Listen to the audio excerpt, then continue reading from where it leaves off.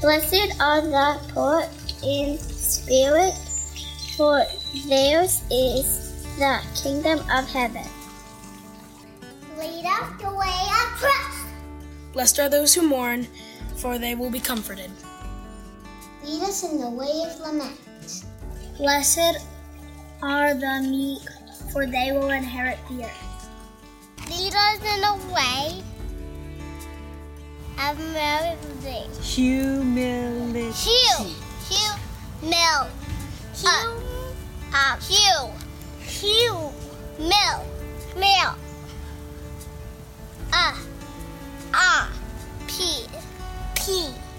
Blessed are those who hunger and thirst for righteousness, for they will be filled.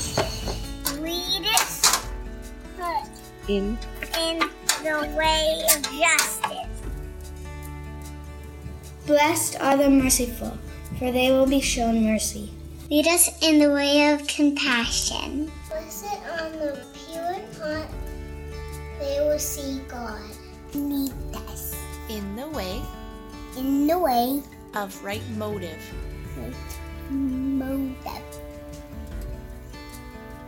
Blessed are the peacemakers, for they will be called the children of God. Lead us in the way of peacemaking. Blessed are those who are persecuted because of righteousness, for theirs is the kingdom of heaven. Lead us Lead us in the way in the way of surrender. of right. Well, good morning, Evergreen. Thank you for joining us this morning. I know we have all you folks that are joining us online, and we actually have some folks that are joining us here live this morning as well, and it's such a treat to be able to see some of you. Just a few little housekeeping things before we get into the sermon. You can open your Bible to Matthew chapter 5. That's where we're going to start to dig in today. Matthew chapter 5, starting at verse 10. As many of you know, if you're a member of Evergreen, we are working toward having our annual general meeting on the last Wednesday of this month in an electronic format online. And so a nomination email went out this week just to the members. So if you didn't receive an email and you are a member of Evergreen, then please contact the office, and we made a clerical error. But we're pretty sure we got the membership list right. And so if you haven't checked your emails, please go to your emails. It's a really simple process. You can also just download the PDF off the website and then drop it off at the office. But we do need your nominations in by the end of today. So the email went out at the beginning of this week, so we're giving you a week to do the nomination process for this year. Well, again, thank you for joining us. We've been working through a sermon series called The Jesus Way. And we've been using the introduction to Jesus' famous teaching on the Sermon on the Mount. We've been exploring the ways of Jesus, literally how Jesus went about living, how he interacted with people, and how Jesus actually summarizes his way, the Jesus way, in this teaching in Matthew 5 called the Beatitudes. And the Beatitudes are really just a series of blessings where Jesus begins his teaching by giving us a portrait of what the kingdom people look like. And so Scripture talks about that in the New Testament, about what kingdom people look like. And Jesus is giving us this sort of window into us seeing what kingdom people look like. Not future kingdom people, but actually kingdom people here in God's kingdom, right here, right now, the kingdom that Jesus ushered in upon his death and his resurrection, when he conquered death, when he conquered evil, when he established his kingdom here on earth. We see that in his prayer, your kingdom come here on earth as it is in heaven. And you'll hear that in the Gospel of Matthew, the kingdom of heaven. Some call it the kingdom of heaven. Others call it... what do they call it? Kingdom of God, that's it. It's like he's saying, see, it's nice to have people in front of me again. It's like he's saying, when you're part of God's kingdom, the kingdom that I've brought into this world, that this is what you'll look like. This is what we'll act like. This will be the way of his kingdom.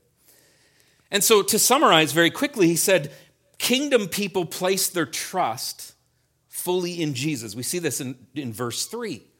And the kingdom people are not afraid of emotion, and they learn through their trust in Jesus to lament over loss, suffering, and specifically, Jesus means to lament over the brokenness of the world around us.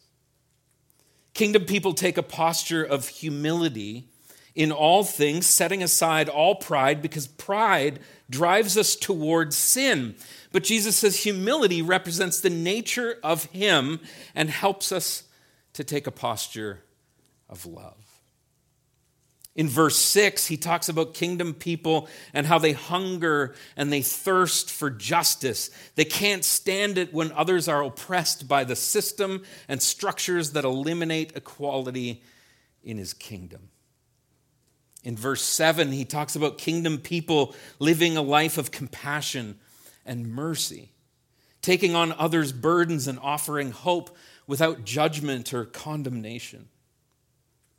Kingdom people, he says, have the right motive, the right heart in everything that they do, that our motive matters, that Jesus looks at the inside before the outside, and that it's the inside that actually creates a pure exterior.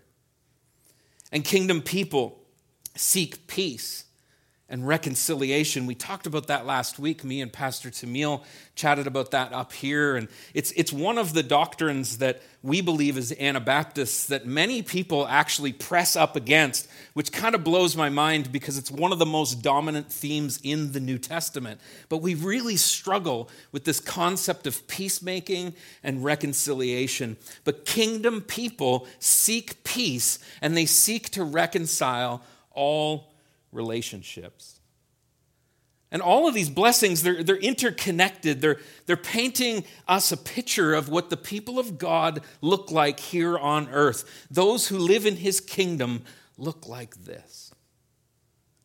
And in today's passage, Jesus is going to continue this trend, but he turns a bit of a corner. He's wrapping up his introduction to his Sermon on the Mount by saving the most challenging teachings for last. Matthew chapter 10. Jesus says, "Blessed are those who are persecuted." Now, often we stop there. We can't stop there. You have to listen to the rest of his teaching. So blessed are those who are persecuted. And he's going to tell us in this why those people would be persecuted. He said, blessed are those who are persecuted because of righteousness. And then he says, for the kingdom of heaven is theirs. See, the kingdom of heaven is theirs. That's what he's painting us a picture of these kingdom people. And he says, the kingdom of heaven is theirs when you're persecuted, but not just persecuted because you're a Christian, actually persecuted because of righteousness. That's important to understand, folks. You see, the early church suffered persecution. Many of us know that if you've been around Christianity for any length of time, like even a week, you know that the early church in the book of Acts suffered persecution. And at first, persecution came from their Jewish counterparts. They were actually Jews who believed that Jesus was their Messiah, and they were being persecuted for their righteousness. I'll get into that in a minute. You're going to have to hold on. But they were being persecuted because of their righteousness, actually by their own people. But then progressively what began to happen is they also started to get persecuted from the Romans. That was the government that was in charge. They kind of had an interesting system. They had the Romans, they were under Roman rule at the time of Jesus.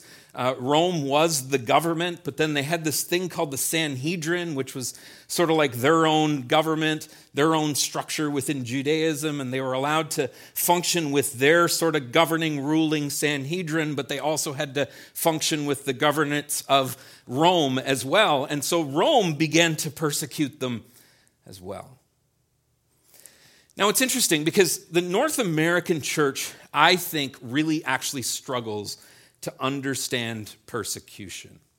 I think we really struggle to understand persecution because we're just not persecuted like the early church was. Now, a lot of people will be like, yeah, we're not persecuted like the early church was because like we have the freedom of religion. We have the right to worship and to gather together and to do all these different things. These are the things that have been challenged by some in this whole COVID adventure.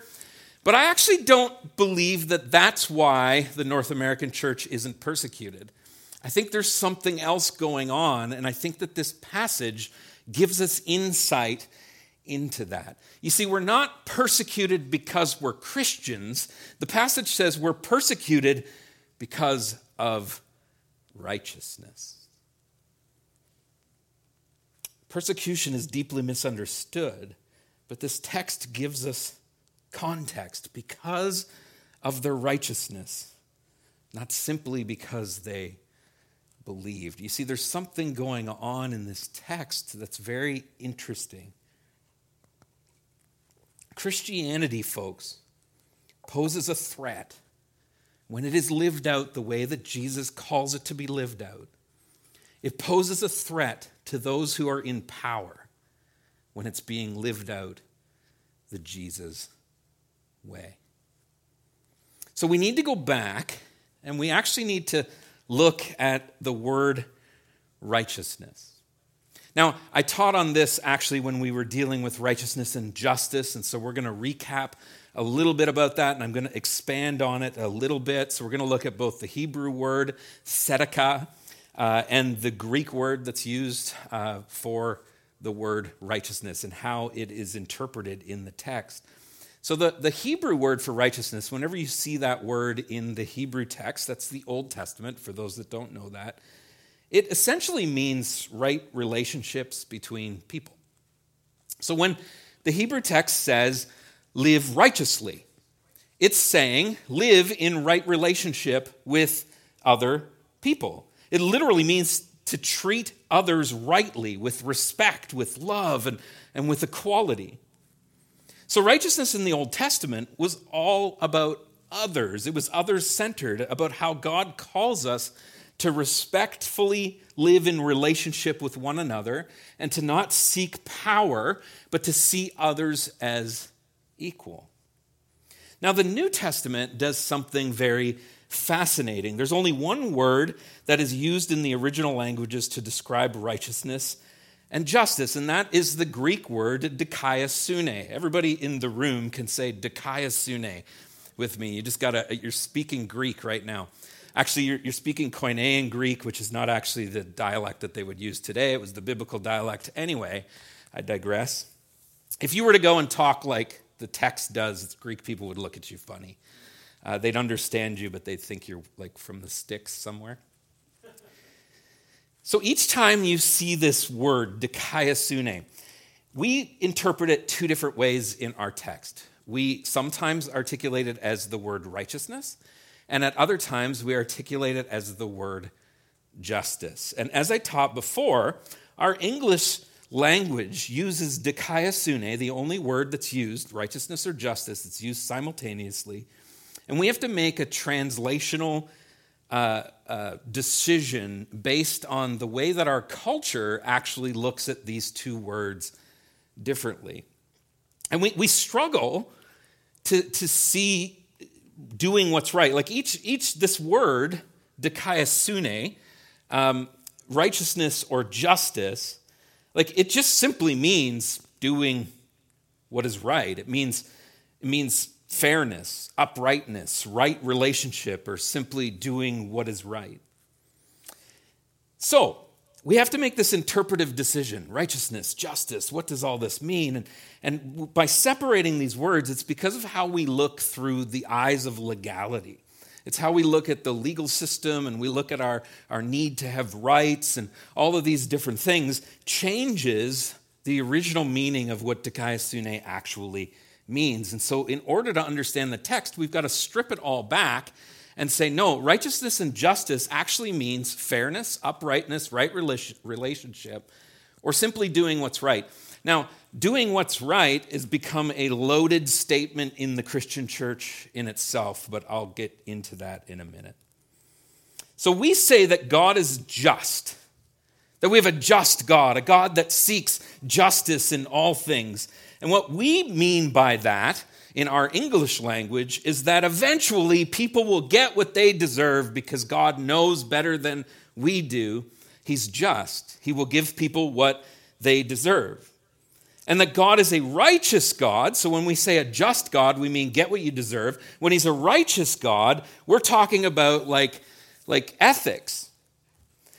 Here's the thing, strip all that back. That's not what the original text is talking about, neither of those ways. So when the Bible actually says that God is a just God, it means fairness, uprightness, right relationship, doing what is right. Now that might mean that you get what you deserve, but in our English language and our cultural interpretation of that, I think we've strayed away from the nature of who God actually is. And then righteousness, we say, well, that is just living without sin. That's living a sinless life. I'm righteous. But often we're self-righteous about sinlessness because none of us, except Jesus Christ, has ever actually achieved it and ever will until we're with him in heaven. And so we mess up these words, and the New Testament Greek language is showing us that doing what is right is actually all about how we treat others, not simply about being right, not simply about believing the right things, but about doing what is right in our relationships. This actually, if you really look at it, and you have to do this when you read the New Testament, you have to look at the overarching theme of all of Scripture. You need to start in Genesis. You can't read Matthew without reading Genesis, Exodus, Leviticus, Numbers, Deuteronomy, all the prophets, then Matthew, Mark, Luke, John. And you can't actually read Scripture and understand Scripture without knowing the overarching story of what Scripture is saying, because you have to place the context in that overarching story. And so the Bible, the New Testament specifically, lines up with this dikaiosune concept because Jesus calls us to love our neighbor.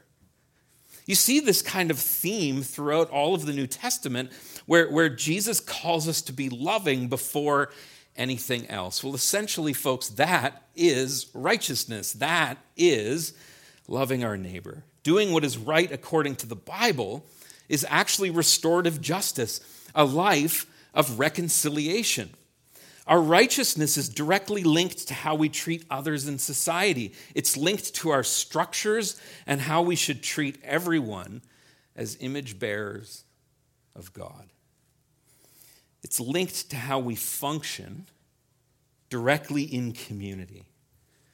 This is why the book of Acts highlights the people's reaction to the coming Holy Spirit. That's why they're so excited about the Holy Spirit, and they react the way that they do in Acts chapter 2. You see, this was their reaction. If you look it up after Pentecost, you look up what happened, they built a community that has everything in common. A community that saw one another as equals, made in the image of God, that there was no status, there was no male, there was no female, there was no Jew, there was no Gentile, that we were all just one in Christ. And this made the early Christians drastically different than the power-hungry world around them. And when I say power-hungry world around them, I'm saying the way that Judaism was run by the Sanhedrin and the way that Rome was run by its government. Power is what corrupts righteousness. And so whenever the church is seeking power, the church doesn't get persecuted. But when the church is seeking righteousness, it does. And that's according to this text. They are persecuted because of their righteousness. You see, Jesus was their Lord. And we have to understand what that means. Jesus was their Lord, meaning, like I said last week, our our need to not actually have rights. We don't actually need to have rights because Jesus is our Lord. Jesus being Lord means Jesus is the one dictating how we live, that we live through Jesus. And so, yes, we have rights in our world today, but actually as Christians, we don't even need them because Jesus is our Lord. Now, the New Testament shows that they suffered greatly for doing what is right, for living righteously.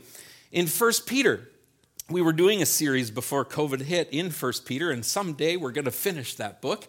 But in 1 Peter, we see a group of Christians living outside in a Roman area, and they're being persecuted for their righteousness. And Peter is trying to encourage them.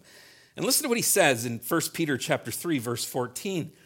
He says, "But even if you should suffer for righteousness," you'll notice this. Whenever you're looking at suffering and persecution, you're probably going to see the word righteousness somewhere in that sentence. Check it out for yourself. Read the whole thing, start to finish. Go for it.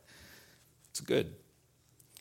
He says, "But even if you should suffer for righteousness, you are blessed." Well, isn't that exactly what Jesus says in the Beatitudes? But then listen to what Peter says. He says, "Do not fear them or be intimidated." You see, this passages like this are all over the New Testament. Live righteously and you might suffer for it. But do it anyway because you will be blessed. Now, there's something very different about the way the early Christians lived. And I would challenge North American Church that there's something very different about the way the early Christians lived compared to the way we North American Christians live today. I think we North American Christians rest on our need for rights much rather than our need for righteousness. You see, they placed their fear not in the government, not in COVID, not in any of these different things. They placed their fear in the Lord rather than in the world. And you've heard me say this. I think the North American church lacks the fear of God because it's the fear of God that presses us toward righteousness. Now, I'm going to give you kind of an example. Let's turn our Bibles to Acts chapter 5. Acts chapter 5, I'll let you get there, verses 12 to 42. We've got 9 minutes to plow through these verses. There's something really interesting going on that I want to point out in the midst of this, and then I'm going to put a little caveat to this about how we're really misunderstanding often what the text is saying. So first we have at the beginning of chapter 5, we have the story of Ananias and Sapphira. And it's kind of a crazy story how they're struck dead because they're lying. Wouldn't that be interesting if we were all just struck dead because we lied? And actually it's about lining up and giving, like they walked up to the front and gave as Jesus or the apostles at that time stood there. Now we like give in secret and it's all like this personal thing. It's nothing like Scripture was. In verse 12, after this, we have a very interesting story. It continues on. We're only 5 chapters into the book of Acts. It's giving us history of the early church. And in verse 12, it says this: "Many signs and wonders were being done among the people through the hands of the apostles." I want you to remember that. Here's the context. Many signs and wonders are happening all around them through the hands of the apostles. They were all together in Solomon's colonnade. That was just outside of the temple. They would gather together just like we do, except they would do it every day. No one else dared to join them. That's an interesting statement because it's going to contradict itself in a second. No one else dared to join them, but the people spoke well of them. Let me ask you, do people speak well of you? Do people speak well of your church? Do people speak well of the North American church? It says here, but the people spoke well of them. So these weird now Christians, they don't even know them as that, are meeting in this colonnade, worshiping the Messiah that some believe really was and some believe wasn't. You can sense the strife that would be, the tension that would be in the air. But people spoke well of them. And then it says believers were added to the Lord in increasing numbers.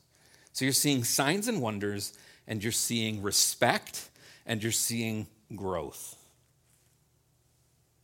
Multitudes of both men and women.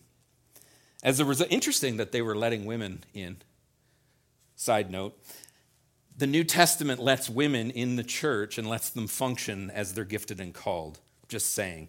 Anyway, as a result, they would carry the sick out into the streets and lay them on cots and mats, so that when Peter came by, so Jesus has died and risen again and is seated at the right hand of the Father, and it says when Peter came by, just a guy came by, at least his shadow might fall on some of them.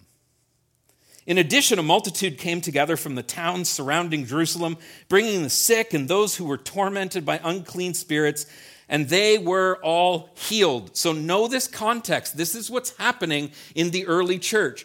Is this happening in the North American church today? Now, some would argue and say it's not supposed to. I would say reread the text. Listen now, though, what happens. And this is what ushers in this concept of persecution. So, people, if you notice in that passage, the oppressed are being lifted up. Often in the New Testament, that's who Jesus is speaking of and speaking to, the oppressed. He's bringing equality. He's saying if you struggle with sickness, struggle with torment, struggle with unclean spirits, in the church you can be healed. And listen to this. Then the high priest rose up. Now the high priest is part of the Sadducees. So we have several different groups happening in Judaism at this time. You had the Essenes. We're not going to really talk about them because they're the weirdos that ran out into the wilderness and kind of did their own thing. They're like living in Port Rowan sort of thing. And then we had the Sadducees, who had the high priest. They were the ones who ran the Sanhedrin, which was the governing authority at the time, which had both Pharisees and Sadducees in it. And so the Sadducees had the high priest. They were kind of like the original sort of, well, they weren't really the line of Levi, but they were kind of sort of supposed to be. They were the ones who ran the temple. They were the ones who profited off of the temple. They were the kind of holy ones that barely followed Scripture. And the Pharisees, they were the more radical ones that would be much more kind of like the Anabaptist church today, where they were sort of the radical reformers calling for change within Judaism. And so the Sadducees are the ones running the temple. They're sort of the governing authorities. It says the high priest, who's from the Sadducees, he and all who were with him, who belonged to the party of the Sadducees, listen to this, were filled with jealousy. So what did they do? They arrest the apostles and they put them in the public jail. Now listen to what God does. But an angel of the Lord opened the doors of the jail during the night, brought them out, and said, "Go and stand in the temple." So an angel comes in. Wrap your head around this for a second. You're sitting in jail. Anybody been in prison? I have. Not like jail, but like it doesn't matter. You're sitting in a cell with your buddies because you've been preaching the good news. You've just purely been witnessing to people, and through witnessing to people, people are being healed, lives are being transformed. And guess what? The Jews around you are upset about this. The religious folks around you are upset that people are being transformed. Isn't that ironic? And so they get jealous. You're in jail, and then bam, of course, like biblical narrative, an angel shows up. And the angel shows up, and the angel is breaking you out of prison. Right? Now, if we're doing what's right, you'd be like, no, I'm just going to stay. I'll let the justice system work me through this. Right? Like that's not what we're going to do. We're going to go do what the angel tells us to do. So what does the angel say? He doesn't say run. He doesn't say get out of town. He doesn't say like leave this place and go someplace where everybody else agrees with you. What he says is go and stand in the temple and tell the people all about this life, the life that you're living. Hearing this, they entered the temple at daybreak and began to teach. They went right back to where they were arrested in the first place and kept on doing what they were doing. So now the story goes on, and the high priests, they go to get them out of prison, and all this chaos happens. They're like, where'd they go? And somebody comes in like, actually, they're down the street at the temple, and they're doing exactly what we already told them not to do. And so they go back and they arrest them, and they bring them in front of the Sanhedrin. They bring them in front of the governing authorities of the Jewish people. These are the high priests. These are the rabbis. These are all the big scribes and the big shots in the Jewish religious world. And in verse 33, it says this: when they heard this, they were enraged and wanted to kill them. So what had happened is that they just stood up and said, hey, like, we're just telling people about Jesus. What's the problem? Jesus is Lord. Now that would set them off. And that is what set them off. Now, I'm going to get this guy's name wrong. I get it. I pronounce it wrong all the time, but he's actually the guy who mentored the Apostle Paul. His name is Gamaliel. What is it? How do you say it? Gamaliel. That's it. I always mess it up. So Gamaliel stands up and he says this. He's a Pharisee, a teacher of the law who is respected by the people. He stood up in the Sanhedrin and ordered the men to be taken outside for a little while. Peter, you and your buddies, you got to go out. We got some talking to do here at the Sanhedrin. And he said to them, men of Israel, be careful about what you're about to do to these men. Some time ago, Theudas rose up claiming to be somebody, and a group of about 400 men rallied around him. He was killed and all his followers were dispersed and came to nothing. After this, Judas the Galilean rose up in the days of the census and attracted a following. He also perished, and all his followers were scattered. So in the present case, I tell you, stay away from these men. Leave them alone. For if this plan or this work is of human origin, it will fail. But if it is of God, you will not be able to overthrow them. You may even be found fighting against God. Folks, often that's what religion does. Causes us to fight against God for our right to be right, rather than to follow Jesus as our Lord. Now, the text simply says they were persuaded by him. After they called in the apostles and had them flogged, they ordered them not to speak in the name of Jesus, and they released them. Now listen to what this says. Then they went out from the presence of the Sanhedrin, rejoicing that they were counted worthy to be treated shamefully on behalf of the name of Jesus. And then what happens? Every day in the temple and in various homes, they continued teaching and proclaiming the good news that Jesus is the Messiah. So they're ordered not to do something, but they do it anyway. Now, I want to give a bit of a caveat here, because so many people are like sitting at the edge of their seats and they're like, yes, it's exactly what it should be doing. We impose our beliefs on others and we just don't worry about what the authorities think of that. Yes, yay Christianity. And that's what North America says, but that's not actually what's happening here. So they rejoice because of how poorly they were treated. The question that I ask is, why?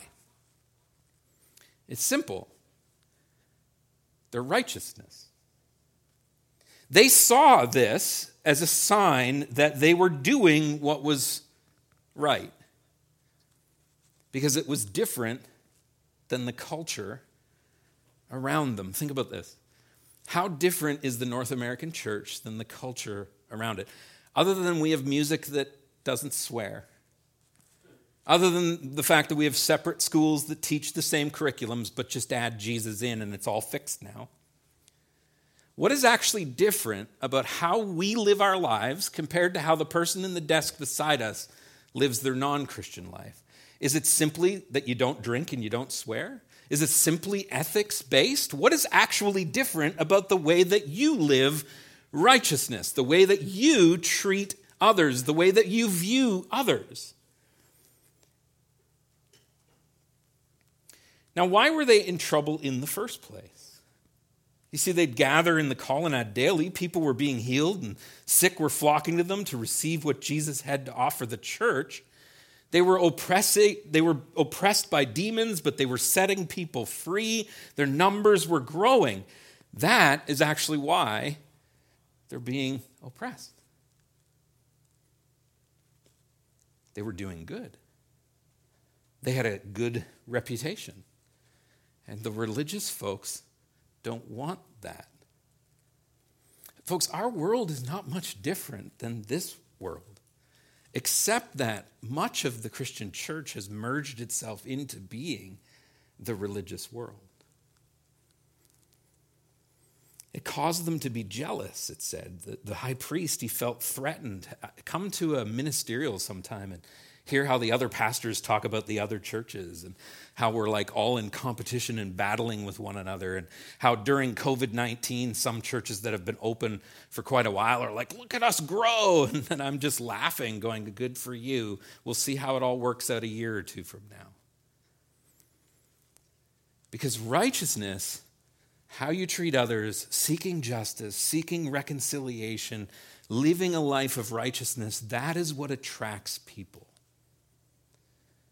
It's not good sermons. It's not great music. It's not the style in which we worship or in which we do church. Bruxy Cavey says that the North America style of church is but a it's a beautiful expression of what do you call it? Where it's like a side ingredient. It's like, anyway, it doesn't matter. I just totally screwed up the quote. It was going to be so amazing and so impactful. And I messed it all up because he calls it a supplement to what the New Testament is actually called to do.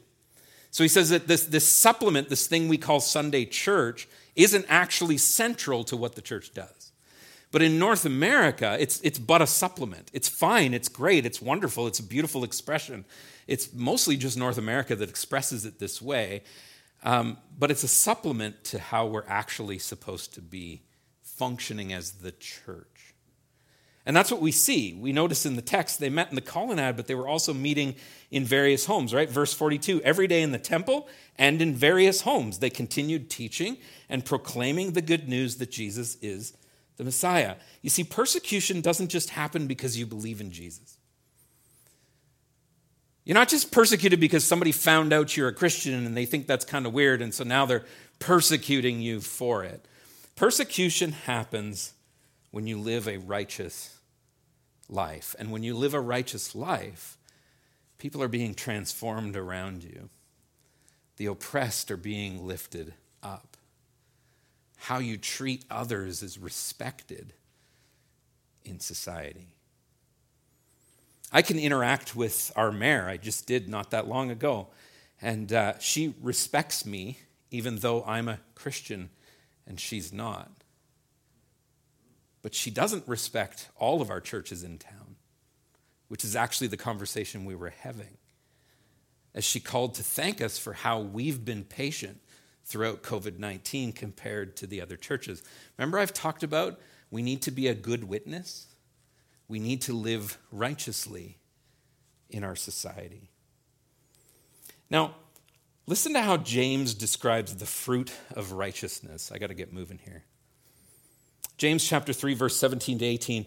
But the wisdom from above is first pure, then peace-loving, gentle, compliant, full of mercy and good fruits, unwavering without pretense. And the fruit of righteousness is sown in peace by those who cultivate peace. Those who cultivate peace are the ones who are fruitful, is what James is saying. This is a drastically different way to think about our culture and a drastically different way that the culture would see us. It makes them angry, actually, when we seek peace. Righteousness is about yearning for God's justice, for vindication of the oppressed. It's about passionately seeking God. And I want you to hear me in this. This is really important. If you hear nothing else in this sermon, which you probably didn't, this is what I want you to hear. Righteousness is about passionately seeking God, longing for Him more than our daily food or drink. Have you ever been hungry? Have you ever been thirsty?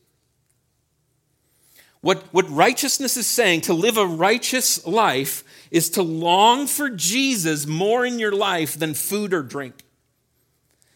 Matthew chapter 4, verse 4 says this, "Man must not live on bread alone, but on every word that comes from the mouth of God." Righteousness is about passionately seeking God first in all things, in all of life, before we eat, before we drink. Righteousness is produced by living with Jesus as your Lord, and it comes from wanting Jesus in your life more than anything else. That's the posture of Peter and James and John and the apostles, and that's what's driving them to live the life that they're living. You see, living a life of righteousness means we stand firm in what we're doing. We stand firm in what is right, even when the consequences are difficult, even when it's a little inconvenient for us. We see this in the New Testament. It's in our story today in the book of Acts. These Christians were not purposely going against the authorities because they were trying to make a political point or make some kind of a political statement or move forward with some sort of agenda. They were completely convicted and completely convinced by the presence of Jesus in their lives that they had to tell the world about the good news of Jesus Christ. And nothing would stop this because they had given up their power, they had given up their authority, they had given up their status, they had given up their wealth. Just read Acts chapter 2. They'd given up all of that in order to live a life with Jesus at the center. You see, they didn't need rights anymore because Jesus is at the center of their life. Nothing would stop this. And it didn't matter that they could be killed for it. Doing what was right meant more. And what was right was living righteously. That's what they were doing. And it's the only way to live this life, folks, is to fully surrender your life to Christ. You have to give up your whole self in order to surrender this way. Matthew chapter 10, verse 39. Anyone who finds his life will lose it. And anyone who loses his life because of me will find it. He's talking there, folks, about us seeking righteousness, seeking doing what's right. If you want to find life, if you want to find freedom, seek Jesus. He's telling us that if we want to find true life, true happiness, then you'll have to give up your life and surrender your will to the Father's will. And then you'll find the life that the gospel offers. I'm going to turn things over to Pastor Tamil this morning, and she's going to lead us through a reflection and a prayer time, actually, at the end that I used to do quite a bit with those that were struggling in recovery. When Jesus started his public ministry, he knew that his teaching was totally countercultural. He knew that people who lived out his mission in the world would face all kinds of challenges, from the discomfort of not fitting in, to being misunderstood, to facing violence or even martyrdom. And yet he called his listeners to stick with his teachings and to stand firm in doing what was right, even when it was hard, even when they knew that it was going to cost them something. Because the kingdom of God is bigger and better and more enduring than anything that we experience in this world. There's something incredibly freeing about knowing that we're living for something bigger than ourselves and entrusting God and his love and his power even when things get difficult. Jesus invites us to live out of this posture of surrender. As we wrap up this morning, let's take a minute to think about what's holding us back from living this way. Right now, in this very moment, in this season of your life, what's stopping you from living a life that's fully surrendered to the ways of Jesus.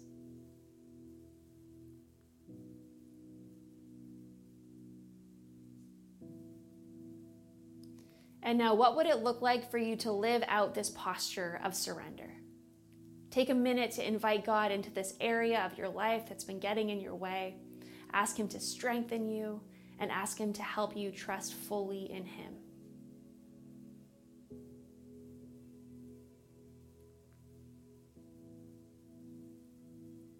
We're going to close this morning's service with the Serenity Prayer. It's a prayer that some of you are probably familiar with. It's often used in recovery communities, and it's a prayer that really focuses on asking God to help us live out this posture of surrender in our lives.